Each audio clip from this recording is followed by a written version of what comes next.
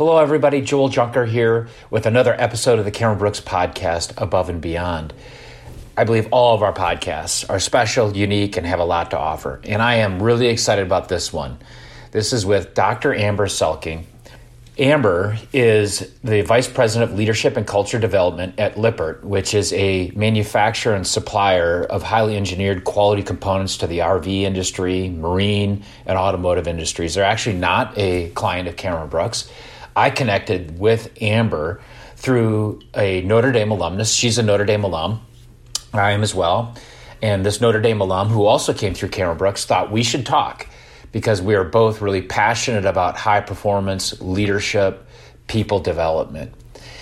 And as I engaged with Amber, over email and corresponded with her, I learned that she did her PhD dissertation on how NFL players adapted and adjusted to the change from the NFL into their next professional profession or their life after the NFL. And I thought there would be some overlaps of what she learned in transitions to the transition into the military. But I was also really interested in the topics I was learning from her podcast, Building Championship Mindsets, which I highly, highly recommend. There were topics that she was putting out there I thought were really relevant to leadership as well as making the transition. So as you start this podcast, you're going to pick up in a conversation where Amber and I are having, and I'm actually explaining a little bit more to her about what we do at Cameron Brooks and in my background. And actually, you're joining us in a conversation. It's actually the first time that we met. I'm talking to her a little bit about the junior officer and the transition. I asked her to give a little bit more background of her and how she got into this. I believe you're really going to enjoy her. She's full of energy. She is passionate about helping people become the best versions of themselves, about companies finding purpose. I really hope you enjoy this as much as I enjoyed conducting the session and meeting Amber.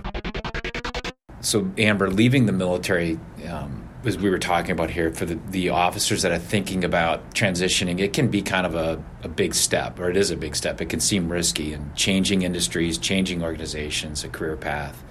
The structure of the military, consistent pay, benefits provide a lot of comfort. The officers we work with at Cameron Brooks they're top performers. I mean, they're some of the best that are getting out of the military. And often when I talk to them, they tell me, they've deployed, they've been in dangerous places, they've done some dangerous things, like you mentioned earlier, jumping out of planes, blowing up things. Yet when we talk to them about the transition, there's a sense of uncertainty, and that creates some fear of wondering what's next. And also they get into this endeavor of interviewing. And interviewing is people are vulnerable. And I've had people tell me right before their first interview that they've actually never felt so scared or uncertain before. And I just wondered and wanted you to talk a little bit with you today about several things. One of them would be to learn a little bit more about your lessons that you learned on people pivoting from the NFL into their next life. But also I wanted to learn more about your book that you're coming out with. And so I thought we could get into those and talk a little bit about the book. The last thing I also wanted to make sure that we talked about is this. I was really captured by this podcast you had on self-efficacy. And I wondered if there wasn't some of this on self-efficacy that could be helpful for leaders of all types, but also people that are in times of change. So I just wanted to see where this podcast could take us, and I'm excited to have you here. And why don't you just tell the audience a little bit about, I've got your bio from looking you up on LinkedIn and meeting you now, but why don't you tell a little bit of the audience of how have you gotten into performance mindset? Like, you really, for me, you seem like a subject matter expert on how to be a top performer. Yeah, so, I had the opportunity, I committed to the Naval Academy my senior year of high school and tore my first knee right before I was supposed to leave for plebe summer. And it was also 2 days before the deadline at Notre Dame. And so my options were go through plebe summer with a torn ACL, take a year off, and then come back a year later, or go to a 5th year of military high school. And so some of you might have traversed that journey, and God bless you. First of all, thank you for your service to our great country. I love America and our values and what we stand for, and the men and women that serve and protect it just have a very, very special place in my heart.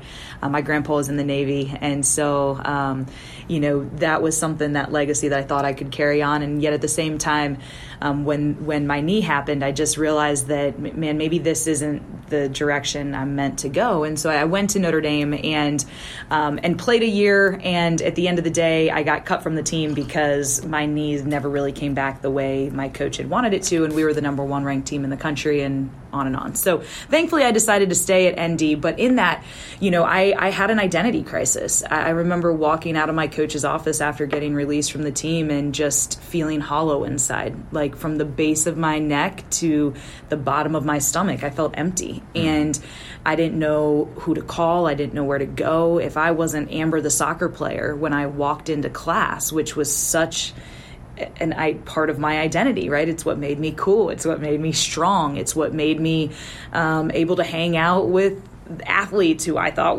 that's who I wanted to be around, I really struggled. And then I thought to myself, man, I've got a personal relationship with Jesus Christ. I've got a family at home that loves me, and I'm at the University of Notre Dame.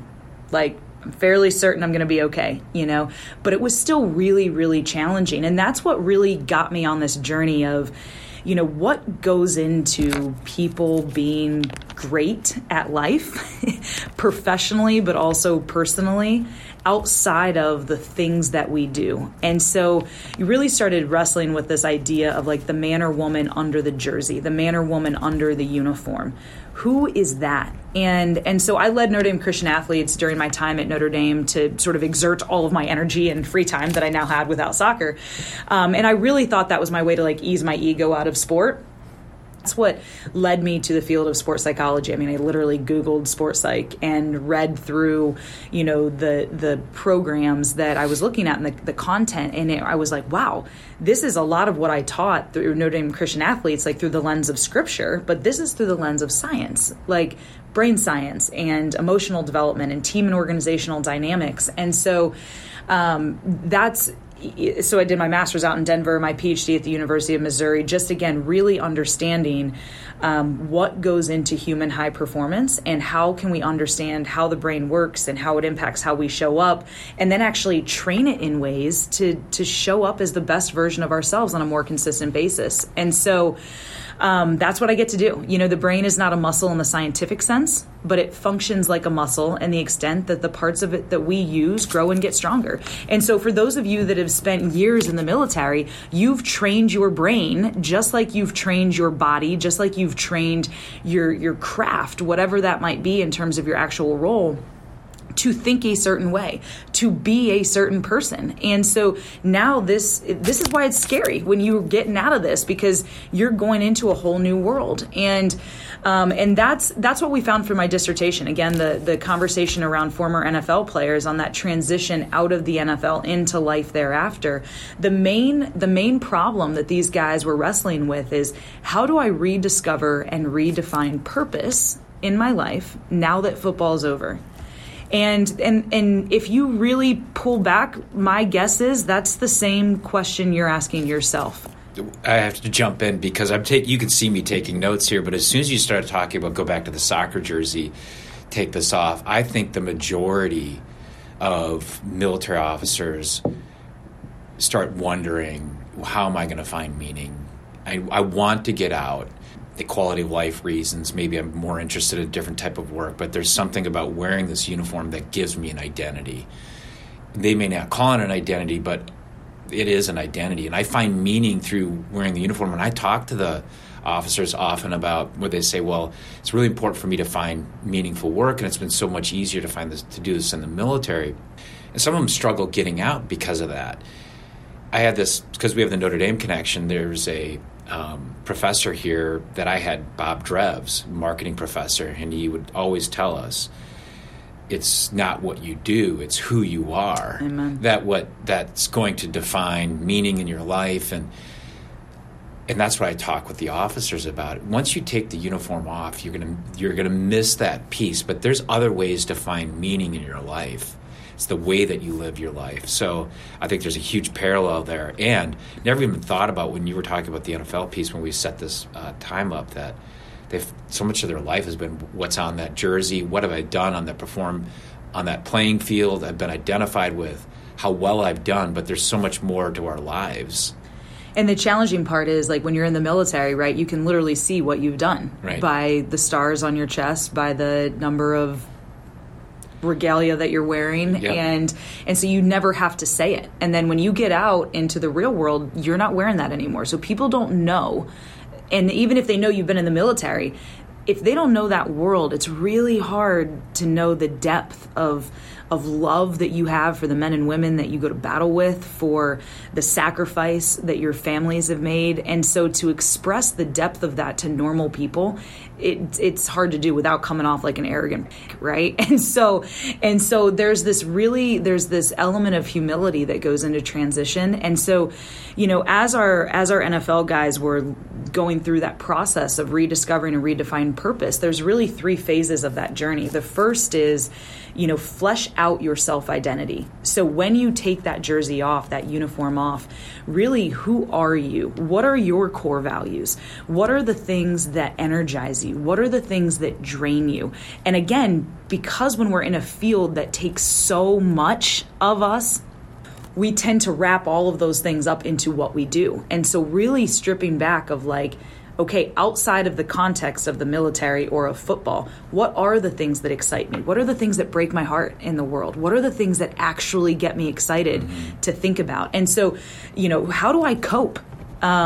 In football, guys, they're like, man, I cope. If I get mad, I go out and I hit somebody. Like in the military, you got different coping strategies. Now all of a sudden, you got to find out what are new ways to cope with things. And that's why so many people coming out of the NFL or out of the military, I'm sure, I don't know, I've not done a ton of research in that space, but, turn to alcohol or to substance abuse or to isolation, right? And depression and anxiety that goes along with that, because you're trying to find, how do I cope now that I don't have the typical coping mechanisms of tackling people or, engaging in battle, right? And so you've got to find healthy ways to cope. And so once you go through and start to understand more about that self-identity, then it's going through this phase of, like, humbling yourself, of really finding a layer of humility that you might not have known before. And one way to do that is just volunteering, going on some service projects, seeing what other people's lives are, and then realizing, like, wow, I can actually still help people. And I talk to people about that all the time, that there's opportunities here, and we haven't even talked about what you do here at Lippert, the company you work for, because I want to get into that in just a moment. I talk to people about that all the time, that I remember sitting in front of my 06. Everybody has to get counseled in the Army before they get out by their brigade commander, or the first 06 in their level. And I remember him telling me, you won't find the meaning in your life that you do in the military. I got out anyway, and I fortunately found my vocation, helping people make the transition. So that was easy to do that, but I found other ways to find meaning in my work, which people don't know this listening to the podcast yet, but Amber and I just met, I don't know, half hour ago. We've been communicating, but half hour, so she doesn't know this. I kind of hinted in it some of it, but I found meaning in my life through foster care and devoting a life to that, and with our children. And then, so there's other things besides being wrapped up into your career, and you will have the opportunity when you have more freedom in your life. The NFL people probably are so wrapped up, they have no time for anything else. Military, the same thing. You have opportunities like that when that part of the life is gone, to volunteer, to find the next mission, to the next purpose. I want to also, eventually, I want you to get into Lippert, because I love what I've read here at Lippert about you. Because I use Lippert as an example, even though they're not a client of ours, but maybe we can work on that. Lippert is a manufacturing company, and this would be a classic example of somebody coming to me and say, I want to find meaningful work. So they would talk about, I don't know, some healthcare company. We have a lot of great healthcare companies that said it doesn't matter what they make. Mm-hmm. to make it meaningful. It is, what is the organization doing? How do they treat people? How are they building capabilities within people? What do they create for a work environment? And as I've gotten to know more about Lippert and my research and reading and meeting you, you have created a culture here that is beyond making recreational vehicle components, parts, all the other millions of things it seems you guys make here. So talk a little bit about, and we could bounce here forever. We should come back to the NFL, but I want to talk a little bit about your organization. How do you create meaningful work where it's not something that might be, the product might not be life-changing itself? Yeah, it's a really good question, and I'll go there. I want to finish that process because I said it was a 3-step process. The first was flesh out your self-identity. The second is humble yourself, often through service to others. And the third, which I think is really important for everybody here to hear, is replicate the blueprint for success. Listen, you are part of maybe 1% of the population that has done something so extreme and so special and learned how to be successful at something very nuanced. You have a blueprint for success. You just need to learn to replicate that into a new space. And so the brain has it does something interesting that unless we teach for transfer, unless we teach our athletes or our students or our military personnel how to transfer knowledge from one domain of your life to a new domain for your life, the brain doesn't naturally make that correlation. So, for example, athletes might spend their whole life on a team, and so they would say, I'm good at teamwork. But then all of a sudden they go to an organization and they're like, I don't know what skills I have. We have teamwork, right? How does teamwork apply in this new context? How do communication skills apply in this new context? How does your process for being a successful elite athlete translate to now being in a professional environment? And so if you spend some time wrestling with those 3 areas, you can have, and you're intentionally engaged in that process. That was the other important part of the study, was that you have to be intentionally engaged in that. Until you're actively engaged in that process of rediscovery and redefinition, you flounder a lot and you make a lot of poor life decisions and you hurt a lot of people in the process. Mm-hmm. And so, again, just lean into that. And I know it sounds like a lot, but what we found is that when you intentionally pursue big questions like, what is my purpose? It seems so daunting, but human beings were created with a desire for purpose. And when we seek, we find the things that we're actually asking questions around. And so I just want to encourage you in those three areas, and again, that intentional engagement. And really now to transfer that back to Lippert, like, what are we doing here? We're creating cultures where people feel cared for and where they feel valued. And so whether you're making a window for an RV or an axle for a trailer or a windshield for a Polaris UTV or ATV, it's about who are you doing it with? How are we taking care of each other? And I'll just give you a brief story. A couple weeks ago, we had a new woman. She just joined our organization, and her son got in a bad accident and came home from the hospital in a wheelchair. And her home is not wheelchair accessible. And so the guys on second shift learned that this happened, and they got off their shift.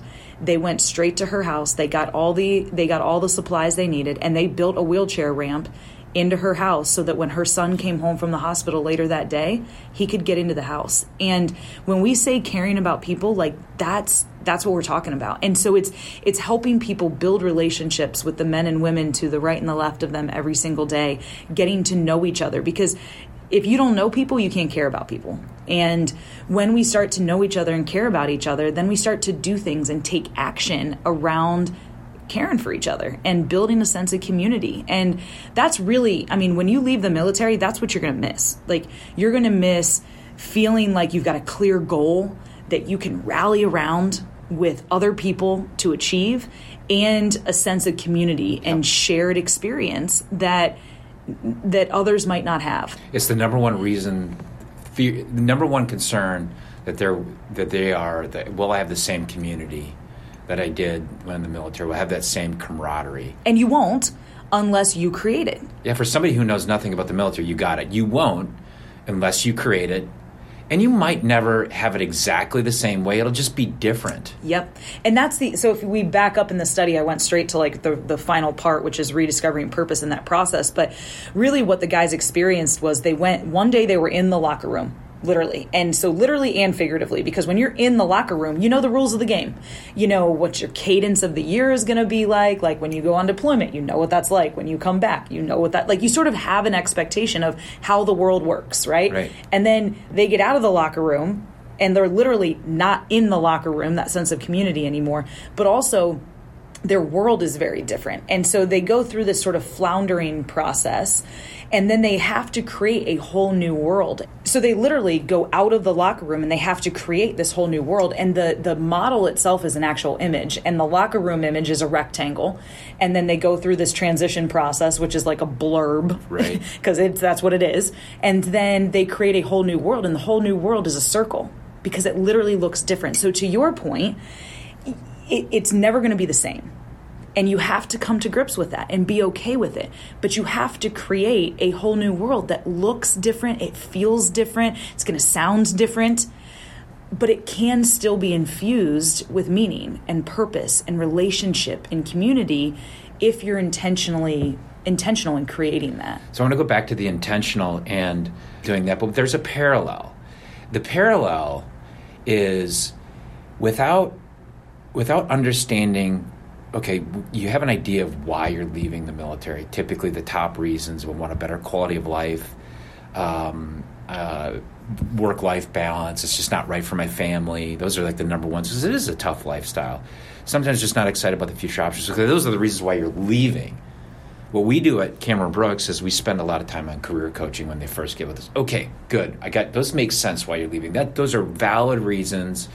Good to understand, but now where are you going?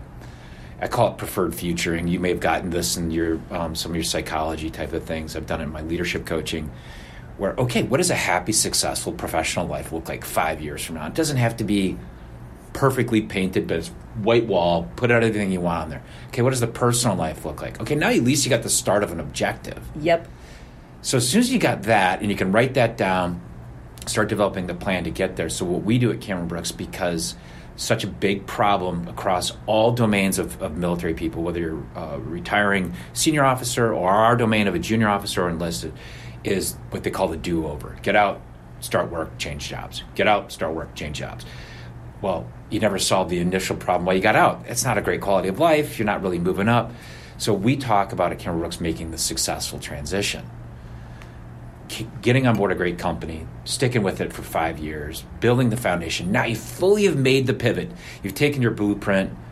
You are now integrated with the business world. So I think there's a parallel of how do you avoid the do-overs, or avoid, like, I don't know what I'm doing. I'm sitting on the beach. My life's not put together anymore.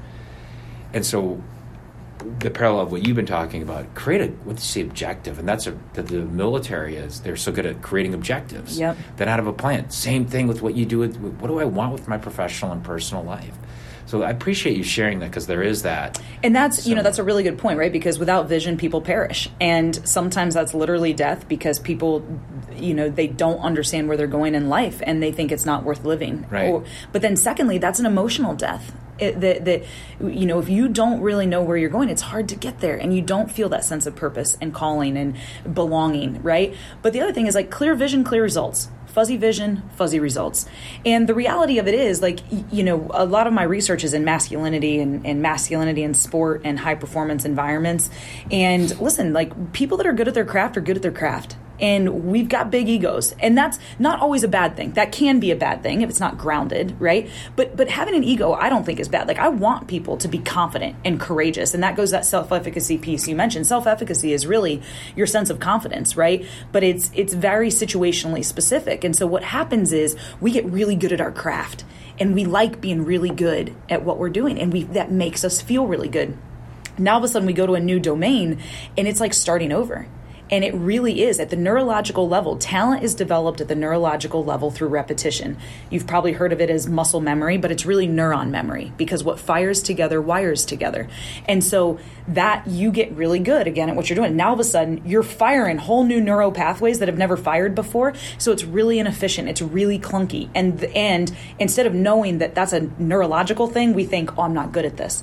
I don't know if I'm ever going to be good at this. Now that starts to get to our self-identity and our ego, and we're not used to not being good at things. We're used to being the man or the woman. right? And that goes back to interviewing. The first time Exactly. somebody tries to interview or do a practice interview, it's like even I sounded terrible. I interviewed to be a part of a board of trustees, and I teach interviewing, and I was awful. I didn't prepare. I should have prepared because I hadn't wired that together yet for that. So I think they crossed that, not just the transition, but I think the first time people try to interview, they just haven't communicated in that way or communicated in the business way yet. So actually thinking about interviewing, I had an incredible mentor when I was at Notre Dame, and he prepped me for all of my interviews. And he gave me this really simple framework that I used all through interviews, and it's called the STAR method. Yeah, we teach it. You teach it? We actually call it the Bluff STAR method. Oh. And the reason we call it the Bluff STAR, so you know what bluff is, No. bottom line up front? Have you ever heard that? No. And so first time I used it in a board meeting, I was like, hey, you got to get to the bluff. Like, what's bluff? You got to get to the bottom line up front. I love this. My guys here are going to love that too. So the bottom line up up front, the reason why we teach, answer the question first in one sentence before going to the situation first. Because when you're going from the military to business, there's not a direct correlation in functionally. I've been leading a team of people in maintaining tanks, running a ship, an engine room. Well, if you give them the situation all in the background to somebody that doesn't know, you're going to lose them. It's a really good So point. we go to Bluff first, tell them what you did and what the result was in such a way that somebody that knows nothing about the military would get it. So now I'm going to start here, and I'm going to tell you the story, and I'm probably going to lose you along the way, but we're going to get to here in the end. Yeah. So we That's teach so Bluff. good. Bottom line up front, state what you did, state what the result, make it so it's easy. Then go to the situation. That's awesome.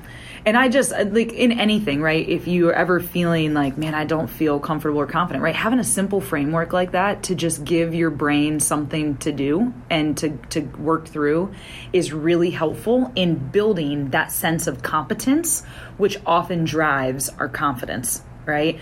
And so I just like, again, whether it's interviewing or whether it's learning to have intimate conversations with your significant other that maybe you've avoided because it was easy to because you were always busy and you got to get better at that. Like, have a framework, work through those things so that you can build that repetition, right, that we just talked about in terms of that neurofiring, that muscle memory, if you will, on doing new things in your life and in your world. You've done these things before. I can't tell you how many times when I ask somebody, let's take a career field that's so far outside their domain. We recruit people for sales. Like, well, Joel, I've never done sales before. Sure, you've not done sales before, but if you go ask companies what they really like about salespeople, like they're goal-oriented, they can operate independently, they can communicate, they can overcome obstacles, they're well-organized, they have a buoyancy to them that when they have setbacks. So does that describe you? Like, yeah, that totally describes me. So yes, you've done sales. So it's the same thing with when you talk about this blueprint. The military officer has the blueprint to lead, to manage projects, to drive lean initiatives, Six Sigma initiatives. Just didn't call that. To make good decisions. They have the military decision-making model that they have. They have a risk mitigation model that the business world doesn't talk about them the same way, but they love that framework. And so that is the value that military officers bring to the business world and why they can be successful and are successful, and why I've been doing this for 22 years and our company's been doing it for 50 because of those people like that. So like you said, you've got the blueprint. Be confident in that.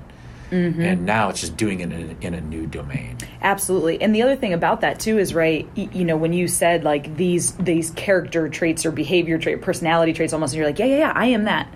Like that gets to, again, who are you under the jersey, right? Mm-hmm. Whether you have a military uniform on or a sales polo on for a certain company, like it's not the job itself. It's like who you are. Can you do and be those things? Oh yeah, because this is who I am, not just what I do. And again, learning to transfer that to new domains is half the battle, if you will. Well, I think that's the big change in leaving the military for a lot of people. Who am I? And it's not what I do. Mm-hmm.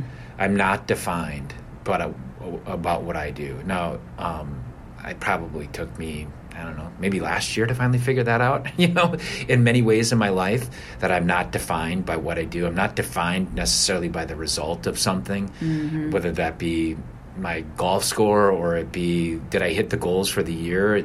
We are defined by so many other really the other things they call it self-authoring, we get to define absolutely in many ways who we are.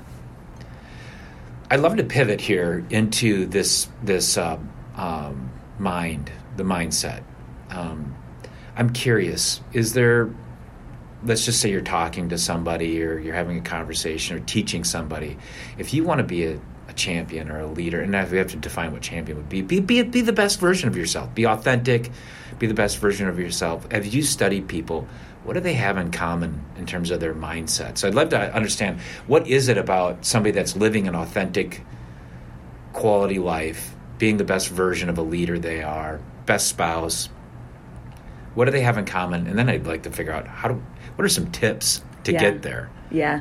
So, one of my first grad school classes, we had to write our own, it was called Theories of Performance Excellence. And so we read this book of all of these different, leading sports psychology practitioners and read about their theories of performance excellence. And then the assignment was to write our own theory of what drives performance excellence. And, when in your first semester of grad school in a subject you've never really studied before, I was like, are we really equipped to design our own theory of performance excellence? But there's beauty in not knowing a lot of stuff sometimes, because you can just really go with your gut and what you sense to be right in things. And so I wrote this theory, and now looking back, I reference it a lot, and I still believe this is what drives high performance. So to me, it always starts with identity. Before you get to mindset, you can construct your mindset around anything, but it needs to be, you start with identity. Who are you under the jersey? We just talked a lot about that. The second layer of that is mindset, right? Learning to, again, train your brain and think in ways that are aligned with that identity, right? And so you can think of a mindset. So mindsets are literally protein patterns that change the form and function of your brain. So think of a mindset on your brain as like an Instagram filter on a picture. You could have the same picture, but depending on what filter you put over it, it could look totally different, right? It could exasperate the color, it could wash out the color, it could make it black and white. And so mindsets do the same thing to our brain. It's basically a woven protein pattern in your brain that when you encounter a situation, so let's say going into an interview, what's your mindset on that? What's your Instagram filter? Is it one that's excited, calm, or is it one of fear, anxiety, stress, right? Exact same experience, but depending on how you've thought about going into an interview, it will create that mindset. And so it starts with identity, and then it's what mindsets do we have so that when we encounter moments and experiences in life, how we see and view the world is in a way that allows us to be our best self. Then the next layer of that is leadership to me, and leadership first and foremost of self. How are you leading yourself on a day-to-day basis? And then how do you lead or influence, right? Leadership is influence, those around us. And then, I think that's what, to me, culminates in true greatness, which is living your best self and bringing that to the world around you. So to me, that's what elite performers in any domain have in common. They understand and know who they are, and they've got really great mindsets into how they handle success, how they handle adversity, and they are great leaders, first and foremost, of their own lives. And then they're intentional about how they show up to those around them. And that's to me the unique thread. All right. Well, we covered a lot of ground. I'd love to pivot into your new book that's coming out April 1st. April 11th. April 11th. And it's on the 11th. So we talked about intentionality. So my high school soccer number was 11. And when I went to Notre Dame, 11 was taken. It was 29. Oh, 29, right, because 2 plus 9 makes 2 plus 9 equals 11. Yes, I used to sign everything ALAT, Latner is my maiden name, ALAT, Jeremiah 29:11, because I was it's my life verse, it's my 2 numbers. If anybody ever reads it, that's awesome. So the book price is actually $24.11. Nice. And it comes out on April 11th. And my publisher was like, this isn't an actual book price. I was like, well, it's going to be this book's price. And then they're like, we release books on Tuesday. I was like, well, the 11th is on a Monday. They're like, okay, this woman's crazy. Yeah. So we'll do it. So it comes out on April 11th, and it's called Winning the Mental Game, the playbook for building championship mindsets. And, I'm so excited about it.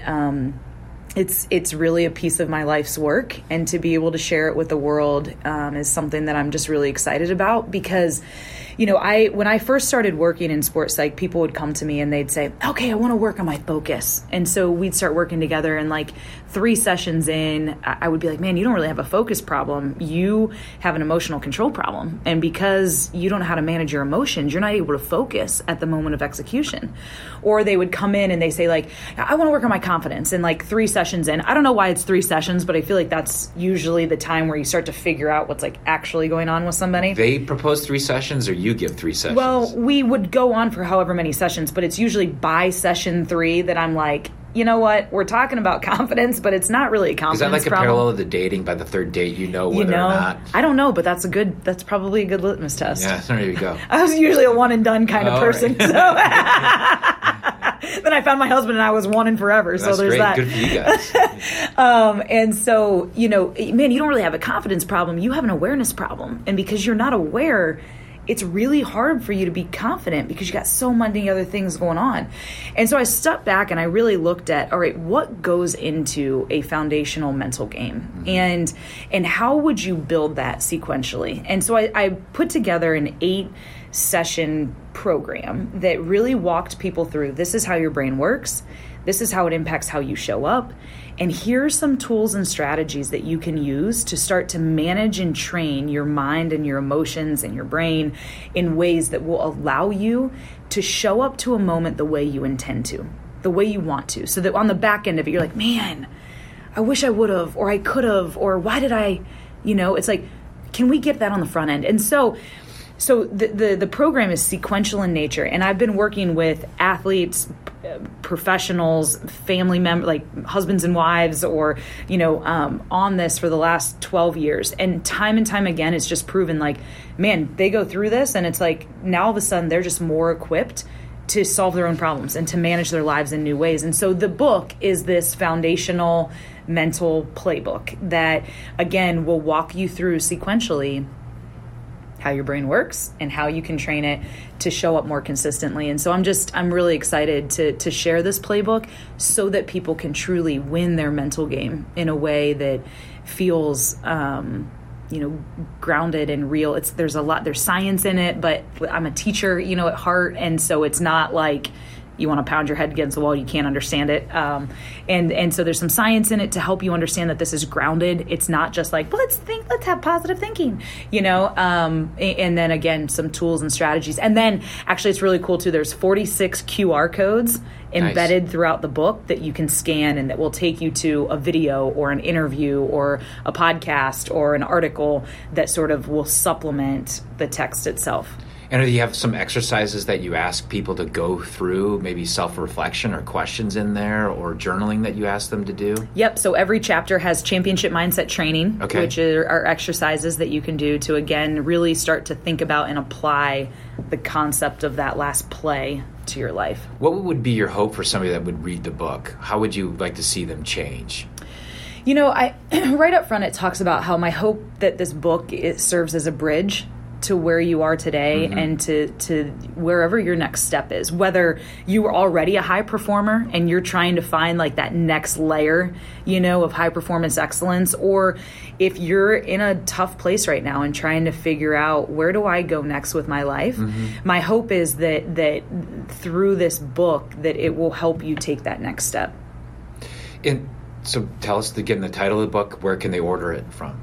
So it's called Winning the Mental Game, the Playbook for Building Championship Mindsets. You can get it on Amazon, or you can also go to my website, www.selkingperformance.com. Selking, S as in Sam, ELKING, performance.com.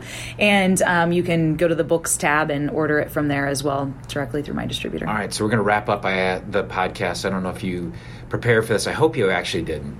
I have 2 questions for you. What's the best advice that you've ever received that you're willing to share with the listeners? Something to pass on that you've already told us about the scripture from Jeremiah. That's one. What else is something that you would like to pass on? As it relates to high performance or anything? I don't know why this is coming to me, but it is, so I'll share it with you. Coach Holtz wrote the foreword of my book. He's a legendary football coach at Notre Dame, and I had the honor of having dinner with him and his wife one day in Orlando before she passed several years ago, and I asked them, this is before I was married. I still ask people this, people that have been married for a long time, what makes marriage work? And I'm always fascinated by their responses. And I don't remember what Coach said, but Beth said something really beautiful. She said, I think a lot of people get married thinking that that will make them happy. She said, but marriage doesn't make you happy. She said, marriage helps make you holy. And in the process of becoming holy, you find happiness. And so you asked me earlier what I thought high performers had in common. And one of those things is that they don't wait for somebody or something to make them happy or to make them, content. Like they find that first in their own lives. And, I think marriage or intimate relationships with people, like it's the one place that we can really learn like the essence of holiness, which is becoming more like God. And more like God is like being forgiving, being patient, being kind, being able to bear, over time with somebody. And I think that marriage is a place that we can really exert that. And I think in the process of learning those sort of spiritual traits and that we find a sense of happiness and help us become first and foremost. And then that changes how we show up to the world versus allowing the world to change how we show up. And that also comes back into that humility. Absolutely. Piece. So you just wrote a book. It's 2 years in the making. It's you've probably got part of your life back. So let's pivot to the best book that you've ever read. There's so many good ones. You're not tied to one, then. Yeah, you can take the question wherever you want. I'll give you two. They're sort of different. So Erwin McManus is one of my favorite authors of all time. He's an incredible speaker and pastor out of California. But his book, Wide Awake, was the first one I ever read of his. And it just really talks about how do we live life wide awake and take it on and take it in. And then the most recent I've read two of his, The Way of the Warrior. For those of you listening, you would love it. The book starts with this line: the warrior is not ready for battle until he has found peace. And I think that goes back to this concept of identity. And then The Last Arrow is another really good one of his I just read. And then from a sort of a sports psych performance book, The Talent Code by Dan Coyle is one of my favorite books. And again, it talks about how talent is developed at the neurological level, which again, I think as we look at transitions, it allows us to give ourselves a little bit more grace through transition, but also can direct our intentionality of how we navigate that to, again, get back to what you do, which is being the best and being ready to be great and show up and deliver for the men and women beside you. So where can the listeners learn more about Dr. Amber Selking and your work? Yeah, so I'm on all the social media platforms. We're on Twitter and Instagram at Champ Mindsets.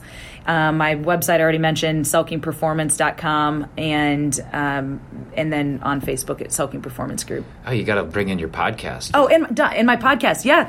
I've got Building Championship Mindsets. Yeah, I've got a podcast called Building Championship Mindsets. You can find that, again, on my website or on iTunes or Spotify or wherever you find your podcast. When's the next season coming out? It is actually Monday. Launches Monday, March, the first Monday in March, whenever you might be listening to And this. What's the theme of this season? Season 10? Season 11 actually, which coincides perfectly with the book. It's actually called Winning the Mental Game. And so I'm telling stories that clients have shared and have wrestled with and how we've coached them to help them win their mental game, and also sort of pulling some threads from the book to share with the audience. I really want to, I haven't read the book yet, but I'm going to, but I really want to endorse, if the book is anything like the podcast, I want to endorse the book. I definitely want to endorse the podcast. I've been listening to going back and forth to work. I missed other books that I've been listening to or podcasts, and it's a great podcast. Awesome. Thank you for being so much on there.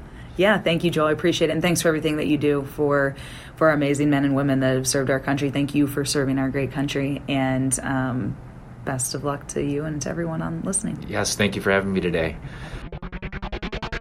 Thank you again, everybody, for listening to another episode of the Cameron Brooks Podcast, Above and Beyond. And remember, Amber's book is coming out today, April 11th.